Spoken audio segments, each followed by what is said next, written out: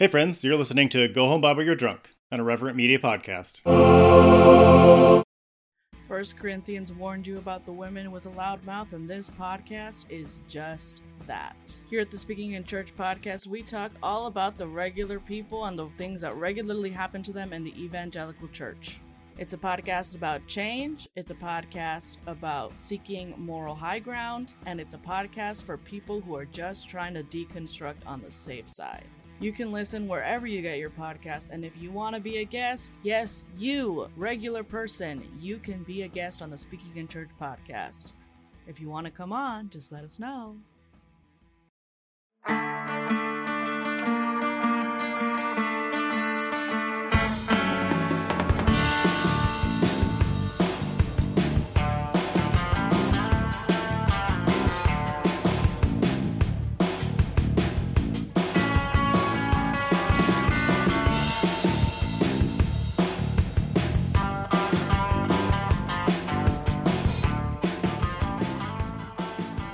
Hey everybody, you're listening to Go Home Bible You're Drunk, the podcast that just got back from content warning like an hour ago, and we're gonna talk about it. My name is Justin. I've completed a segment of my pipeline from the purity culture youth pastor to event coordinator for a sex positive conference. I feel like that's a pipeline I've completed, and I feel really good about that. I was an evangelical for a long time. Now I do this podcast. We laugh at the Bible and Christian culture, and I have a co-host. Hello, I'm Tori. I also just got back from content warning, although it's like a mile for me, and it's a couple flights for Justin. But yes, I love this. Used to go to like Christian events. And now I go to not Christian. I don't know what to call that exactly. We're in this interesting limbo. Yeah, it is a... But it's good. It's a good limbo. Mm-hmm. But yeah, reading the Bible, making fun of the Bible, meeting new people who have shared values, whether or not they're still Christian or if they've moved on to greener pastures. So, yeah. It was a great weekend. Yeah, it was a wonderful weekend. And for those of you that maybe don't know, Content Warning was an event that Tori and I hosted along with the Thereafter podcast, which is Megan Crozier and Cortland Coffey.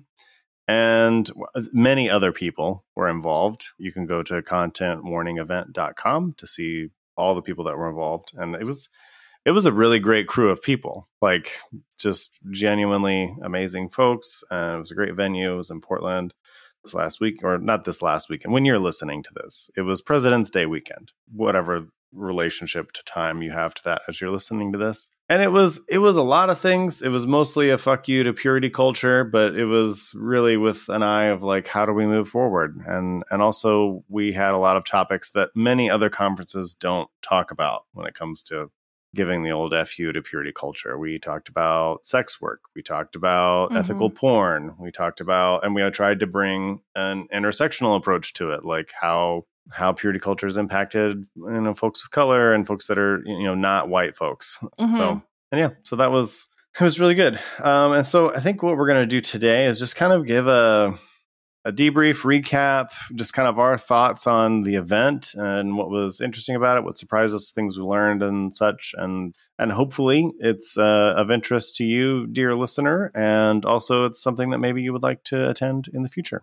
So Tori, I just kind of, what was something that you were like, whew, man, I really love, maybe not just one thing, just a series of things that you're like, oh, I really loved this about this weekend at Content Warning. Man, yeah, there were so many things that I loved. I mean, like meeting so many amazing people, I think had to have been the highlight for me. Like just so many people that I have crushes on. So that was fun. And, I was on, I don't even remember how many panels I was on, but everybody that was speaking, they were all just brilliant people. And they have like so much to say and so many fuck yous to purity culture to give. And it was so wonderful to just share space with people who like have had a very similar lived experience to your own, like people who get it. Yeah. You know, I feel this way on a deeper level with my siblings, right? Because it's like, oh, these people were there. Like, they're not going to fucking gaslight me. They saw it happen too, right? And that is so how it felt at Content Warning. There was just like so much camaraderie and so many just really incredible people who have frankly overcome a lot of fucking trauma and a lot of harm from the church, from family, from systems. And that was like such a highlight for me. Megan did such a fucking incredible job. Justin, I know you were involved in like Megan did an incredible job. Event. You can just say that. Megan did a fucking incredible job. Like, and she was so thoughtful in the way that she put things together in the panels. It was really hard. A lot of us are very chatty people, so it was very hard to like keep the schedule. Well, there was attempts were made. I'm not sure if we succeeded. That was one compliment that we did receive, was that like we were able to keep to the schedule but still let everybody have time to talk. Like it was a tricky balance, but it didn't devolve into a shit show, which of all of us chaos goblins could easily happen. Yes, absolutely. But and I will say, for the record, I was completely in awe because I have ADHD. So like watching Megan put this together was like watching magic being performed. So I was just like, holy shit, this is so great. And I like, honestly, I want to take a second and just point out, like, somebody during one of the panels or during one of the Q&As, somebody made a comment about like the need for like visible disability in the space. And like Megan came up and she was like, yeah, we're going to do better. Like next time it's not going to be this, like, I don't know what to say, like visibly abled. Like, I mean, I know that there are people there who had disabilities, of course, but nothing that was like, you could tell. If that makes sense. Nothing that it's like you're walking past someone on the street and you're like, oh, you're disabled, or like you have, you deal with chronic pain or whatever the situation is. But like Megan came up and was like, yes, absolutely. You're right. We're doing better starting like right now. And just like so much respect for that, because growing up in church, when somebody comes and like calls a pastor out, for example, like, hey, we can do better in this area. Yeah. If you get agreement, like nothing happens. Like you probably will get pushback, but like you might get like a verbal, like, yes, you're right. And then nothing changes. Right. And so that was, just one of the many ways that I was just incredibly proud of everything that Megan did this weekend. So yeah, she's a miracle worker in my eyes. Because it was just fucking amazing, and it was such a refreshing experience. Sorry to get all churchy. That might be a weird word to use. Let's reclaim that word. We can reclaim that. Okay, cool. Like people that aren't evangelicals we can have refreshing experiences. Like let's reclaim that. That is absolutely true. That is absolutely true. I was listening. I was like overhearing a conversation, and somebody was talking about, I don't know if I was like at a coffee shop or something, and someone was like, every time someone talks about like going through seasons in their life, it's like you always find out they're one of those weird evangelicals. And I was like, oh shit, I am never using that word again. Yeah. So that's where my apprehension. I'll make a confession. But I still like the phrase "doing life together." Like, I like it. It encapsulates good things for me. Like, I get that there's baggage, and so I don't use it frequently. But I still like that phrase. I still like it. I am not like, fuck the English language. I am not a grammar police officer, and I'm not going to bonk you for being like doing life together. Is that even proper? Oh no, English? It's not. It's not a good. I'm not saying I enjoy the phrase like as like a grammatical construct. Oh, got it. Okay, yes. I like the concept that's encapsulated of doing life together, and like Completely like agree. build like and other things like building community together or whatever you could use as a substitute. I haven't found a good substitute. I guess that's my Got it. That's that what we're working on. encapsulates Finding a good that substitute. idea well. If I could find one, I would use ChatGPT has entered the chat. Okay. I guess. All right. We should ask ChatGPT. Yes. Yeah. Oh God, we need to do an episode on like churchy phrases. Yeah, for sure. And that one I will roast completely in the way that it's used in evangelical circles. But the way I use it, I'm like, just I completely get it. Okay. I understand what you mean now. That's like, I realize that like group projects with friends is like my love language. Which is, it's like doing life together. I just love doing like a productive project with a bunch of people that I love. Yeah. So that is doing life together, quote unquote. Yeah. even though it's, I feel like here's the thing. I think evangelicals appropriated that phrase and we need to take it back. Oh. That's going to be going to be what I say. Okay. All right. I can get with this. Okay. Continue. We can keep talking about content warning. Wherein we did life together. We did. It was like a group project and it was just magical. It was. And the discussions were delightful. That's not really a word that evangelicals use. No. Mormons use it. Or no, they use delightsome. White and delightsome is the phrase that Mormons use. Never mind. I can use delightful. Yeah. So many just brilliant speakers and thinkers and sharing space with just people who put a lot of very serious thought and energy and intention into creating a new way to look at the world, right? Like creating new analytical frameworks and people who have just really incisive, is that the word? Is that a word? Critiques of evangelicalism, of purity culture. Yeah, I don't think it ever devolved into a like purity culture sucks. Like there were everyone was so much more like articulate and brilliant than that. Yeah, absolutely. Like every single person there, like it was there. Yeah, there were no like flame wars. There was no like Twitter dialogue type stuff.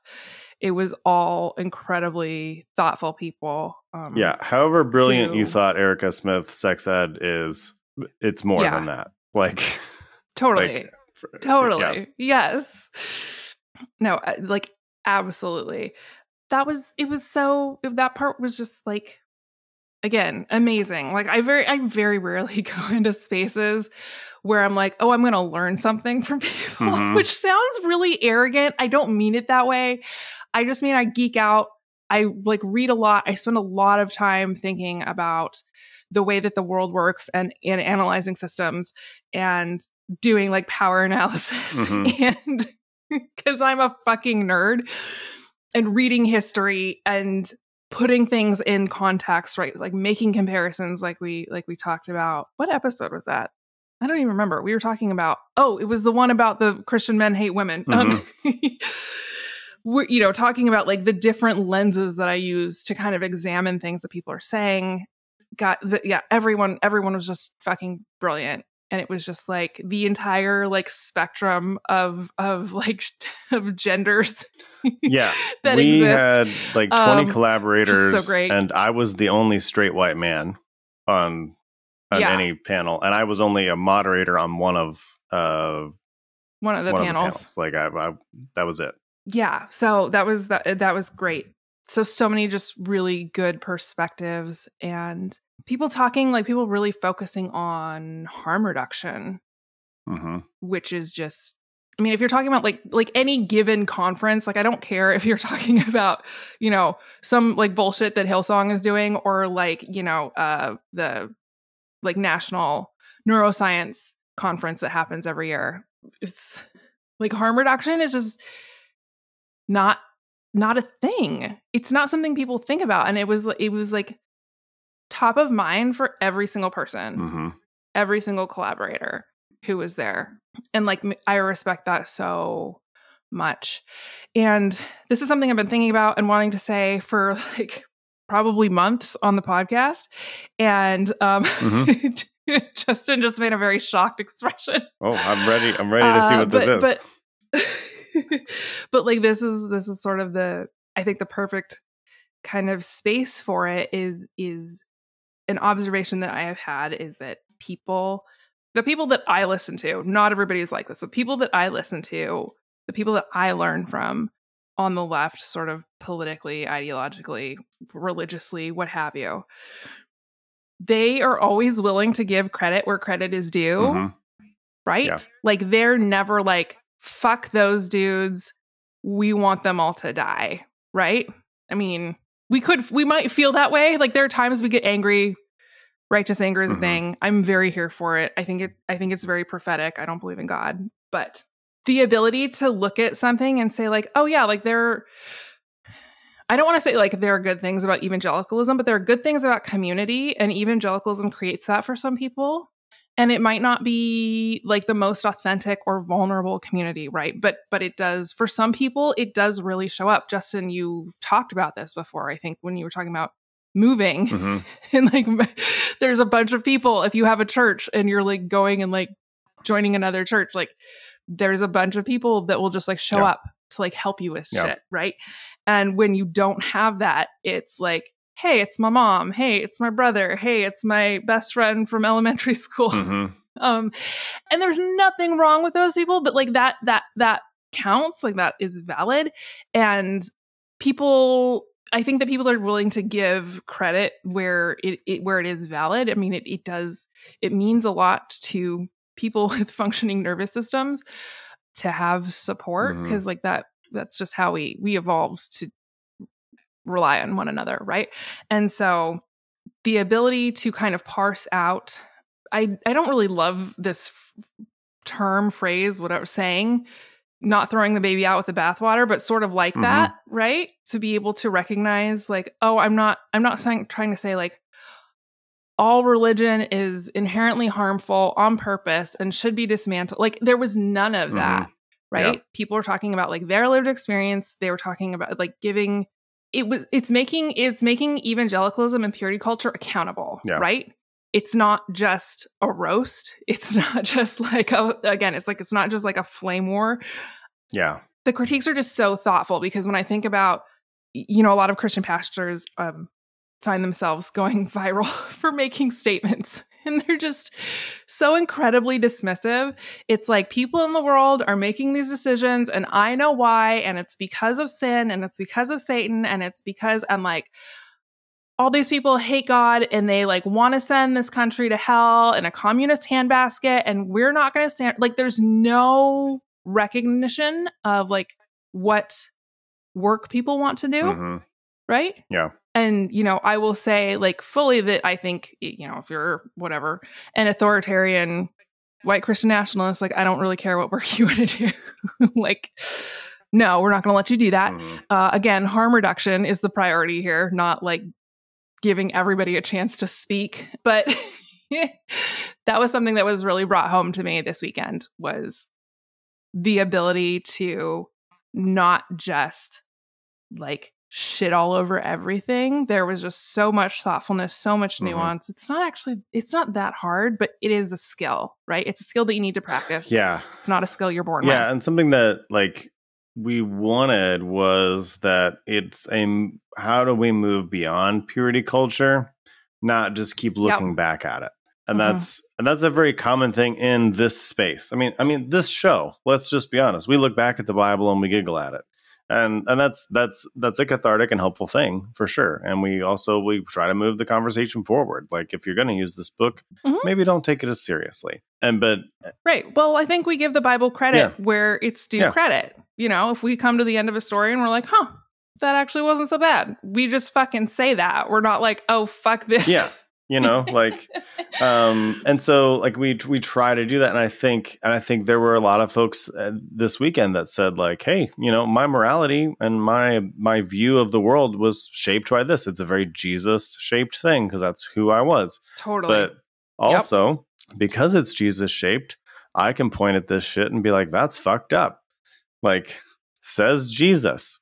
Like, and also here's the places where I've grown beyond that because we have more information now. Yes. And I think that was a good thing. And I guess just so folks can paint a picture, like one thing that I feel like we made different is there's a couple of things that I think make this event. Well, there's many things I think that make this event different, but I think the main thing is there were no keynote speakers. It was all panel discussions amongst folks that, had some amount of expertise in the area, but also were people that were willing to learn. So I think that was, and had a mutual respect for each other. Because I think, and while we were kind of talking and planning, like we, as podcast hosts and creators in this space, we have access to a lot of conversations that maybe other people don't have, because we just have friendships and we've built networks and stuff. And so how do we bring these conversations that have shaped us to more people? And because it's in a lot of ways, it is that conversation and dialogue that makes you better. It's not just sitting and hearing, some guy with a lot of letters behind his name talk at you for 10 minutes or 20 minutes, or let's be honest, an hour. So I think that allowed for a density and having conversation woven into it, and having people and I think actually for next time, we kind of, at the end of each panel, we said like, hey, is there time for questions? I think we're going to probably just in the future just say questions or comments, because there were a lot of comments, not necessarily questions, but that were good comments from our participants that said like, hey, you missed this, or hey, I kind of thought maybe this, and like those were actually, it was valuable feedback, but also it's like, we want other people to be a part of this event and experience. And so I think that was one thing that I think made it very different, is that there's not we're not putting up a headliner necessarily. It's so much better that way though. Like it's so much better when you have like that depth of experience and you're dealing with people who like at least vaguely know one another's work and like respect one another, right? Like getting thrown up on a stage with people you've never even heard of before it can be difficult. I've had that experience. I've been on panels before with people I met them 2 minutes before the panel. Exactly. And that's awkward. Yeah, so like having some like camaraderie before you even go on the stage, and it was like everybody brought their A game, right? There was none of the like, again, when you have a keynote speaker, somebody who's speaking for 30, 40, 50 minutes, there's a lot of filler, right? Like there's a lot of fluff. And that just, that wasn't, there was no filler or fluff in any of the conversations, right? There was definitely like some snark. There were some very funny moments. I did make a comment on how sex work produces the fruit of the spirit, which I stand by. I laughed and agreed. It's like official position. The editorial position of this podcast is. And yeah, like it was so much better because of the format. I feel I was like blown away, because again, we've all been to those. We went to conferences where it's just like one dude or one lady like getting up to talk, and that can be good, I'm not gonna lie, like I've had good experiences. Oh, I've had great too. experiences like, there too. Yeah. I will listen to Ta-Nehisi Coates talk for the rest of my fucking life, and I will just sit there and I will enjoy it. But some people, not everybody is Ta-Nehisi Coates. Yeah. Ta-Nehisi Coates or better. You can talk forever. Right. Yes, exactly. Yep. For sure. You get the mic. You can hang on to it for as long as you'd like. That should be the question I ask myself before I listen to anyone for more than 15 minutes. Like, are you as good as Ta-Nehisi Coates? Are you, sir? I don't know. We'll see. Because life's too short. It is. Truly. But everybody just brought their fucking A game. Absolutely. And it was wonderful. And there wasn't any of the like bullshit filler. I think another thing that made this different is that we were intentionally non-religious, or at least non-prescriptive on religion. I mean, it's most of us come from fundamentalist Christian backgrounds. Most of us come from, kind of Jesus-centered worldviews, I'm just using those kind of words, but obviously that came up. But like I think there are a lot of conferences like Theology Beer Camp and Wild Goose that are kind of firmly in that progressive Christian space. and good for them. There's nothing wrong with those. But like for folks that have kind of moved out of that, or maybe more agnostic, or maybe just like, I don't know what I am. I just, like there's not a lot. You kind of just fall off the map. And so like wanting to, and creating a space that a progressive Christian could be a part of. It's not like we were saying, fuck progressive Christianity, but it was just more like, but also someone who's an atheist now, or someone who is agnostic, or maybe isn't sure, or is just kind of like, oh, whatever. I feel like we tried to create a space where folks that have, I hate this phrase, but I'm going to say it, fully deconstructed, like those folks. Oh. Deconstructed all the way out of religion. I know that's a better way to say it, but like that's anyway. Yes. Because just because you've fallen out of religion doesn't mean you've deconstructed racism or transphobia or anything else, or any looking at you, Richard Dawkins. Worst possible example. Yes. So yes, and honestly, like I loved how many trans and non-binary folks were there. I don't just me personally. I have not been in a space that had that many trans and non-binary folks in it. And the fact that some of them had felt like this is the first time I've been in a space where I can be myself or be queer or whatever. And like, that was like, so like, like touching. I mean, and sad too in some ways, but still very touching that like we were able to make a space where, and me, straight white man, I also felt perfectly safe too. Like it's not, like safety is not a zero sum game. Where like, oh, if I make it safe for trans people, now I'm unsafe, or what? Like it's not, or people of color, like now suddenly, it's not. Safety doesn't work that way. Like, like you can make a space that is welcoming to everyone, even though they are very different than you. And I wouldn't say somehow. I know how we did it. Like, again, Megan did a brilliant job of setting the tone of the space, and we were able to do it, and I'm very grateful for that, for sure. Yeah, absolutely. I'm kind of thinking of, because it was like you made the comment, there were a lot of straight white men who were in attendance. I would say that too. Yeah, very proud of them. I was like, way to show up and be uncomfortable, bro. That's great. Yeah, there was one comment that was like, it was a great time, and by great I mean completely confronting every preconceived notion I've had. Like, that is so good. And like, honestly, I don't know. I guess I am going to shit talk evangelicalism just a little bit. What podcast do you think you're on? I know, right? There's no growth in evangelicalism, right? You aren't actually challenged. You will be shamed, you'll be condemned, you'll be manipulated, but you aren't given tools to grow, because you will grow out of that space if they give you tools to grow. And I think that is an important thing to point out a lot, frequently. Because like, I think as a landing, it can be like a great landing place for like straight white people, And again, it's like you probably have to be in a certain tax bracket to actually get any like meaningful support, at least from my observations in those spaces. But yeah, like it's not, the thing is like the Bible is so pervasive in our culture and in our politics, unfortunately, should not be, but it is. They're like, yeah, you aren't really being challenged. Even if you're hearing a sermon about something that you specifically need to deal with in your own life, you're still not being given actual tools, right? You're being given like, Jesus says X, so you need to go do X. And like, please explain to me what you mean when you were telling me to fold in the fucking cheese. Yes. Like, I don't get it. Go do the thing that's not instructions. Just have faith. That's not helpful. Benefits nobody, right?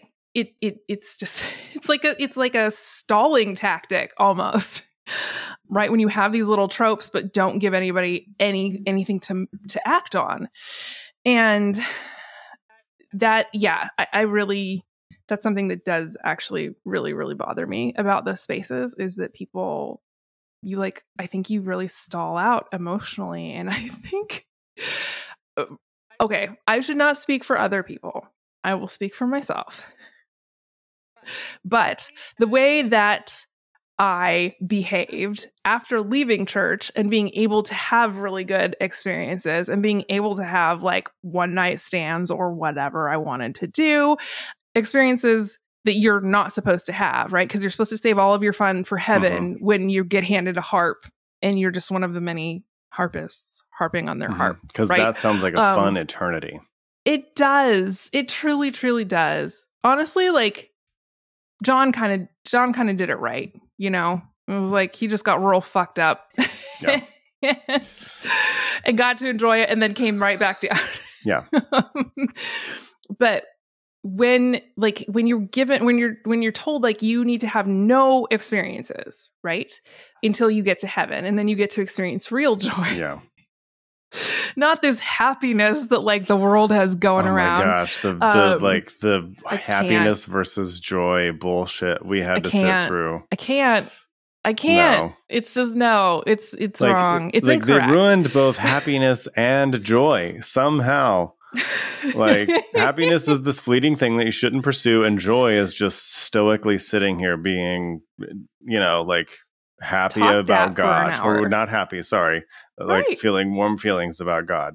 Who's hard to feel warm feelings about because he's a jerk. So again, it's completely like dysregulated. I can't think of a better word to use to explain it. It's like a dysregulated story or narrative that you're being given.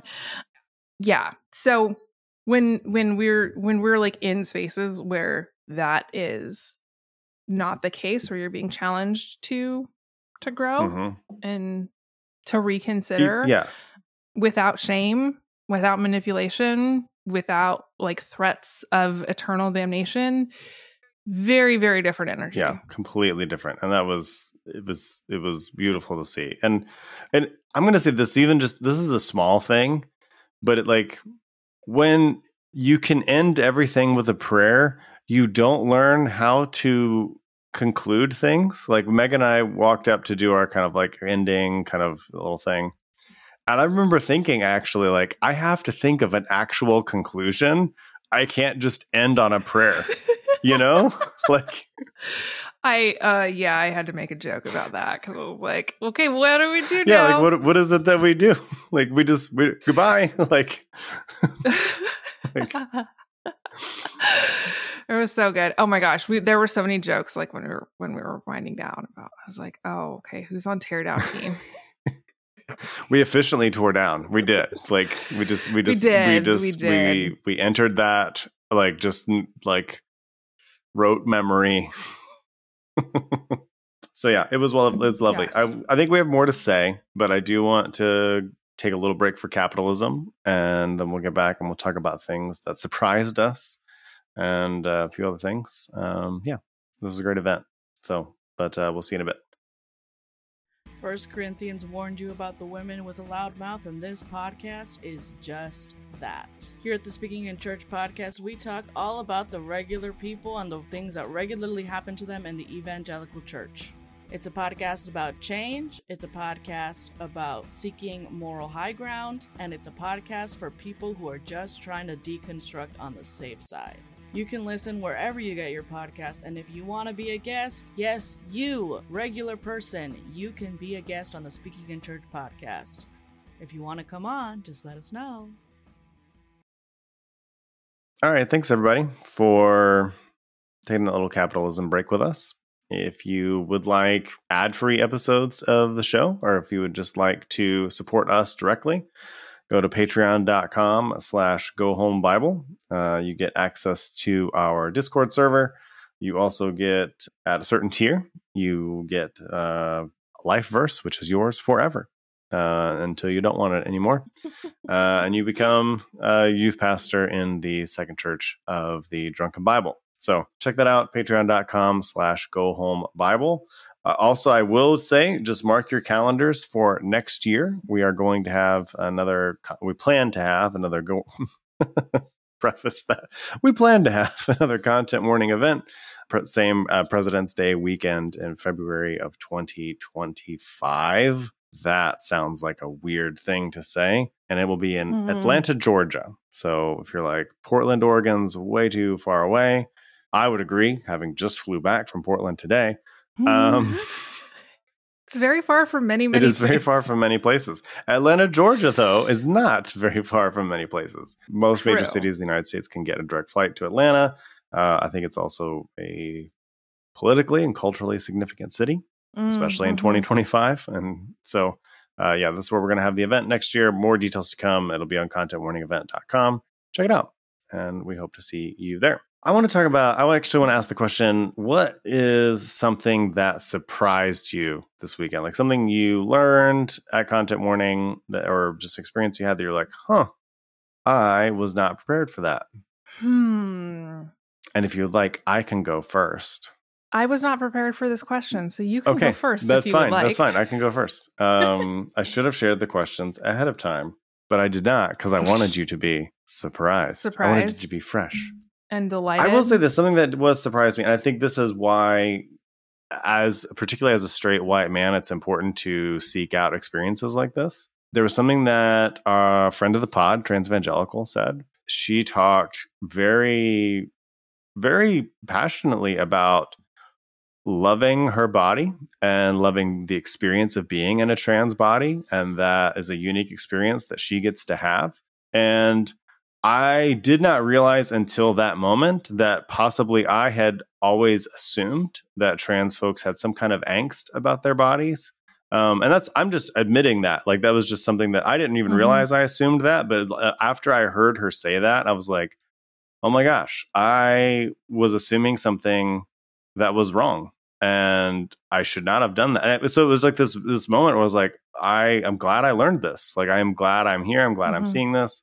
And maybe some people are like, oh, cancel Justin, he didn't know that. But I'm just confessing that it was not something that I had thought about until that moment. And it allowed me to like be incredibly joyful and thankful for her perspective. And I think that's good.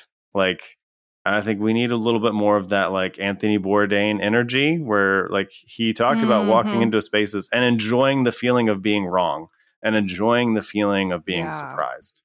And I enjoyed the feeling of realizing I had a preconceived notion that I was not aware of. It was a blind spot. And to have it pointed out in a way that like actually was like, wow, I will think differently now. And that felt good. And that was a small thing. There were a lot of other things too, but that was just something that I learned that surprised me that I did not know, or not that I didn't know. It's not like I was like, I would never have argued for that position. It was just like a little assumption that was floating around in the back of my head that was challenged. And that was a good thing for me. And I'm very glad that she said that and she had the opportunity to say it. Yeah, absolutely. I think there is sort of this assumption of having like an adversarial relationship with your body, right? When you're trans, and that's kind of like the narrative that is being pushed right now. And a lot of like trans bodies being unsafe is a lot of what we're getting from the news. So yeah, like the conversation about trans joy was 10 out of 10, like top marks. It was great experience. Like, and hopefully for all of the trans folks present, it was also a great experience for them to see us like, let's make space for trans joy, because that's a thing and we should celebrate it. And and I think that coming from like a Black perspective where like Black trauma is like fetishized almost, I definitely feel for the perspective of like even people who are like allies and accomplices. We do kind of get, I think, a little bit stuck in this narrative of it's like a fraught relationship the trans people have with their bodies. And like trying, and like when we're talking about like kids' healthcare, like we're trying to protect kids from their bodies, sort of, or like from their brains, or like, you know, we're trying to like make sure that we can keep them physically safe. And, you know, if not mentally safe, both would be ideal, just to be clear. But we shouldn't have to pick. Right, exactly. That's not binary. Yeah. I think that I'm always really, really struck by people having really positive relationships with their bodies, because as someone who was socialized female, that wasn't a thing. Mm-hmm. Like, you were supposed to have a hateful, antagonistic relationship with your body because it was never good enough, right? It was like you couldn't be skinny enough. Like, when I was growing up, that wasn't possible. Yeah. And it was like, we grew up in like Ally McBeal era. There's just not right. Like, exactly. It's like, please have no muscle mass or fat anywhere. Just don't have it. Like, just try to not be perceived. Just shy. Right. Yes, truly.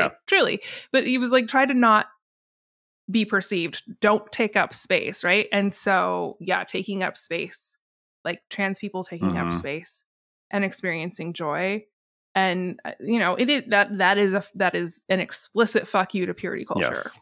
Like, absolutely, right? And like, again, because we're told our whole lives, like, oh, well, gay people are really miserable and they hate being gay, and like they wish that if they could change, they would change.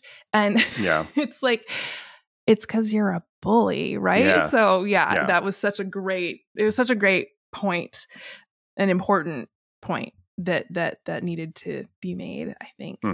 Because I think that it's like, we tried to structure this event where like we had, like, most people that attended were like, yeah, sex ethics and relationships after purity culture. I want in on that conversation, but like, we tried to also pepper it with like, let's talk about sex work. Let's talk about, being trans and gender identity. And we tried to like, not sneak those in, but like make sure that they had their fair share, because that is a fuck you to purity culture too. And I hope that people realized that they had blind spots. Even people that try to do the work have blind spots. Everybody does. And they might not even be dangerous blind spots, but it's like, it's good to kind of give someone space to shine some light in there to see where the cobwebs are. And that is always a good thing. That will always, to use a biblical phrase, produce good fruit, not just for you, but for everyone in the room. I loved that. I honestly, I'm not non-monogamous or polyamorous, but that discussion was an excellent discussion on a lot of levels. One, because what tends to happen in progressive Christian spaces and other spaces, in post-purity culture spaces too, that are like, we're sex positive, you can have sex anywhere you want, like, oh, polyamory, like, oh, wait, no, actually not. Or like, we're sex positive. Like, sex work though, no, we can't really talk about that. Or porn, like porn. Did you hear that porn's the new drug? It's not. God. But you know what I mean? Like, there are still a lot of evangelical hangups and purity culture kind of holdouts, and I'm glad that this event we were able to kind of speak a little more truthfully about that. Yes. Yeah, I agree. I think that one of the things that was shocking to me that I learned was what Erica said about Dr. Dobson pulling in a bunch of his employees. Oh my God. Please tell this story. Into a room. Please tell this story. So there's all of this quote unquote data floating around in the world. I didn't realize, like, I knew, okay, this is like much bigger picture. Like, I'm going to blow this all the way out really quickly. I knew that, like, what was it, like National Family Council? Yeah, the National Family Research Council or whatever. Yeah. Right. Thank you. National Family Research Council. I knew at some point it became apparent to me that they were making shit up, that their data was being like created, like crafted. That is not what labs are for, guys. And so like, I knew that, and I knew that like the women speak like 2.5 or 3.5 times more words per day than men. I learned from Abraham Piper that Dr. Dobson made that shit up. Just pull it out of his fucking ass. Vibes, which, right? You hear those like studies, quote unquote, and you actually, I do think to myself sometimes, how did they count how many words? Because these quote unquote studies were done in the 1980s. Like, I actually think a study like there wasn't technology. A study would be relatively easy to pull off today, just because you could just have a mic and voice to text and you could count words. That would be relatively easy. Yeah, easy. How would you they didn't do have that back then in the 70s and 80s? I don't know. And yeah, so we were talking about, I was moderating a panel on sex work and ethical porn, and I was like, okay, I really want to talk about this idea that porn is like this harmful thing, right? Like, can we please like debunk some wrong ideas that people in church, in broader culture hold about pornography and sex work? And Erica Smith like immediately jumps in and she's like, okay, you guys, like, Dr. Dobson made some shit up. So a lot of the data that is, again, quote unquote, like air quotes, scare quotes, data floating around on the internet that anti-porn crusaders draw from is data that Dr. Dobson got by pulling apparently a bunch of his employees into a room, male employees. Can I be specific? Yeah, male employees, yes. Male employees into a room, showing them porn and having them rate it. Mm-hmm. Yeah. In terms of how harmful it made them feel. Which, okay, like... And Dr. Dobson himself also viewed this porn, just to be clear. Yes. He was his own test subject. For research reasons. And so, and someone again, brought up later works. that, like, when Dr. Dobson says, like, I've seen the worst of it, child porn, this and that, like, he sought that out and watched it for research. For science. Mm-hmm. Yeah.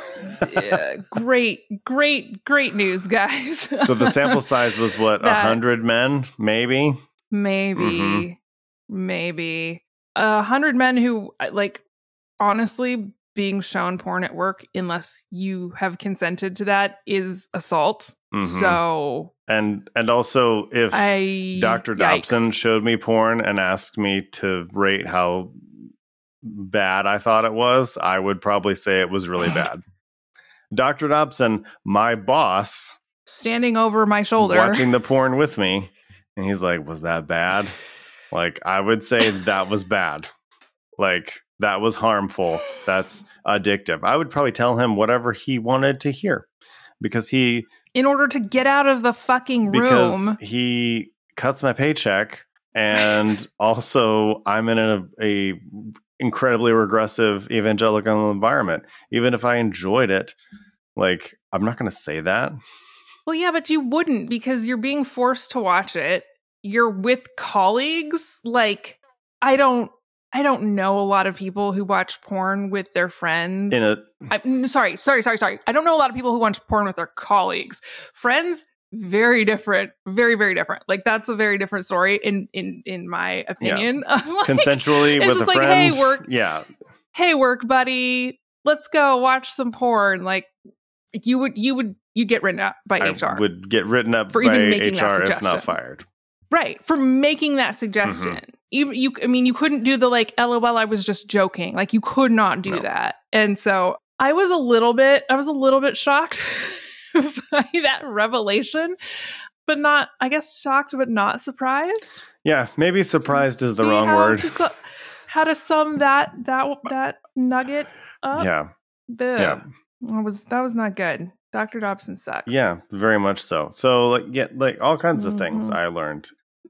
But it is interesting that there was so much quote unquote research that we were told, and I think once you kind of get out, you do realize that that was probably made up, but you don't or maybe, like, honestly, I think maybe I default to a more charitable view of, like, oh, that's maybe old data, or maybe that's, was not collected very well. But it's like, there's some of it that's just like either an out and out fabrication or so poorly collected as to, like, be almost like comically bad. Like, this is just like, you're not, you're not going to get good data. Okay. No matter what your experiment is, if you're the employer of the Right. person that is a test subject, you are like right there, you're probably not going to get the best data. You've negated any, you've negated any kind, even the perception of objectivity or neutrality in that situation, right? Like, I mean, like the best studies are double-blind studies because our brains want so desperately to find specific answers that like researchers can't even know which of the like research subjects in a study are taking like the actual drug. Like someone else has to know that for them in order to get good data, because your brain is just, it's designed to like fill in gaps.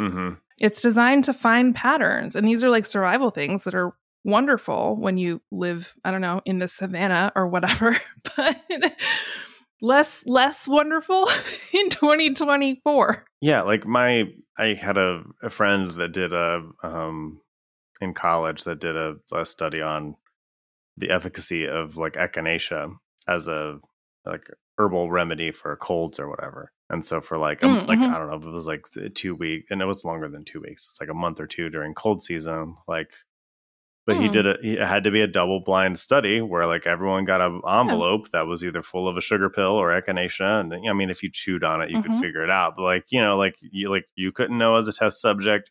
He couldn't know because he did like weekly blood draws to test for different markers and stuff. Like he couldn't like, so this is a college student has devised this like pretty robust. I mean, for a budget college student, like thing for a research paper, like is, like, and quote unquote, Dr.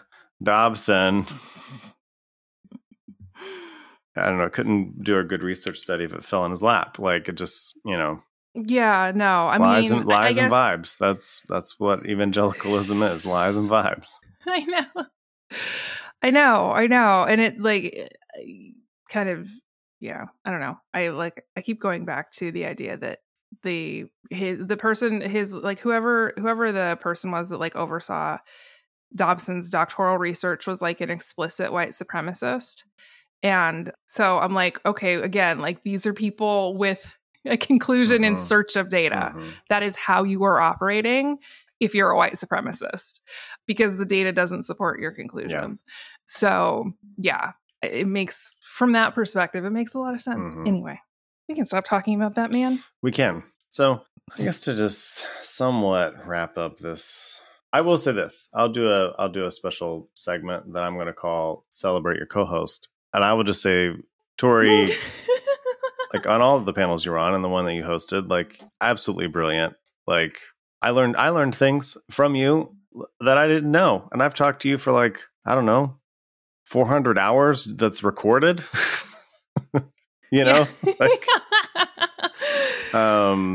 so yeah, like just, I mean, and everybody was super brilliant, but like, truly, like, and like the way you handled the sex work and ethical porn, particularly that panel was just so well done. And like Transvangelical and Wild Violet were great at just dispelling any kind of myths and preconceived notions people had. So that was a great. I mean, again, that was a good panel for me because there were assumptions that I like, even as someone who does the work and tries to do the work and celebrates these things, there are still little assumptions that you have that you don't even realize you have that right. And it was very good for that, for sure. So I'll say thank you to you.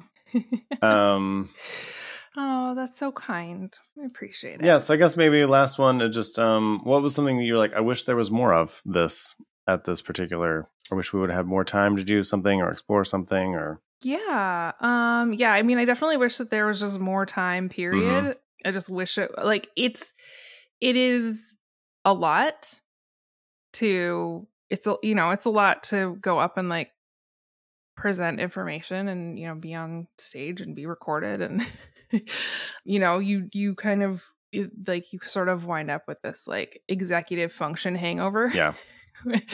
But I still like wish that there had been more, honestly, and time is what it is. You have time constraints. That's just reality. But yeah, I would have loved to have like listened to everybody talk for way longer. That just would have been so great. And yeah, I don't know. Now I'm like, I want to do like an East Coast, West Coast. Like every 6 months, there's like a content warning. Like just bounce back and forth. Right? Man, I know that there were a lot of people that like really wished that they could be there. So obviously, like I wish that that could have been true for them as well. And yeah, I don't know. Like it was just kind of like I went in with a very sort of open mind. I have to be very intentional about like not psyching myself up for stuff that I'm excited about. I learned this very young in life that if I get like hysterically excited about something, I break out. Something that's like months away. I break out. It's not fun. So, but yeah, it was just so much more than anything I could have like dreamt up. Truly. Yeah. It was yeah, I'm gonna go as far as to say it was a life-changing experience. Yeah, I would agree on a lot of levels. Yeah. If you're like, oh my gosh, you've given me enough FOMO, Tori and Justin, you can still, if you want, you can still join online. You can see recordings of all the panels. You cannot see recordings of karaoke, unfortunately. Fortunately for me, I think. I don't know. Someone might have archived some stories on Instagram somewhere. Possibly. Just sorry for letting you in on that horrible secret. Well, I mean, the entirety of karaoke is not available. And I will say that queer karaoke is the best karaoke by far.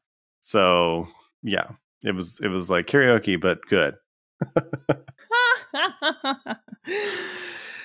Oh man. So, but contentwarningevent.com, you can check out all the links and stuff for you, and you can see all the recordings. We are eventually going to have those recordings housed maybe somewhere else.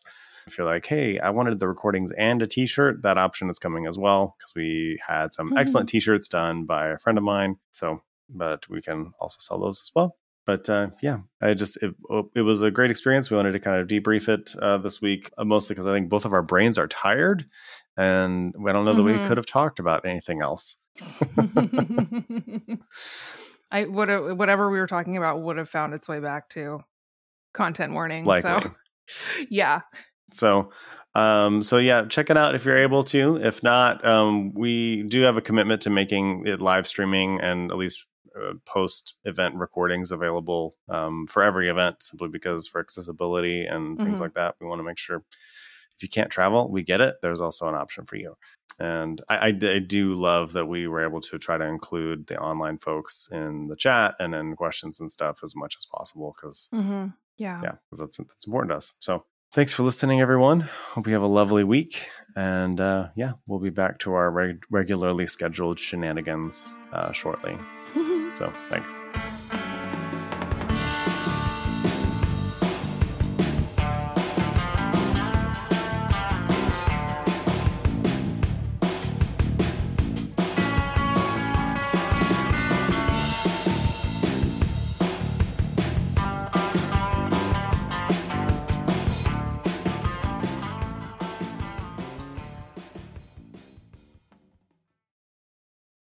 First Corinthians warned you about the women with a loud mouth, and this podcast is just that. Here at the Speaking in Church podcast, we talk all about the regular people and the things that regularly happen to them in the evangelical church. It's a podcast about change, it's a podcast about seeking moral high ground, and it's a podcast for people who are just trying to deconstruct on the safe side. You can listen wherever you get your podcast, and if you want to be a guest, yes, you, regular person, you can be a guest on the Speaking in Church podcast. If you want to come on, just let us know.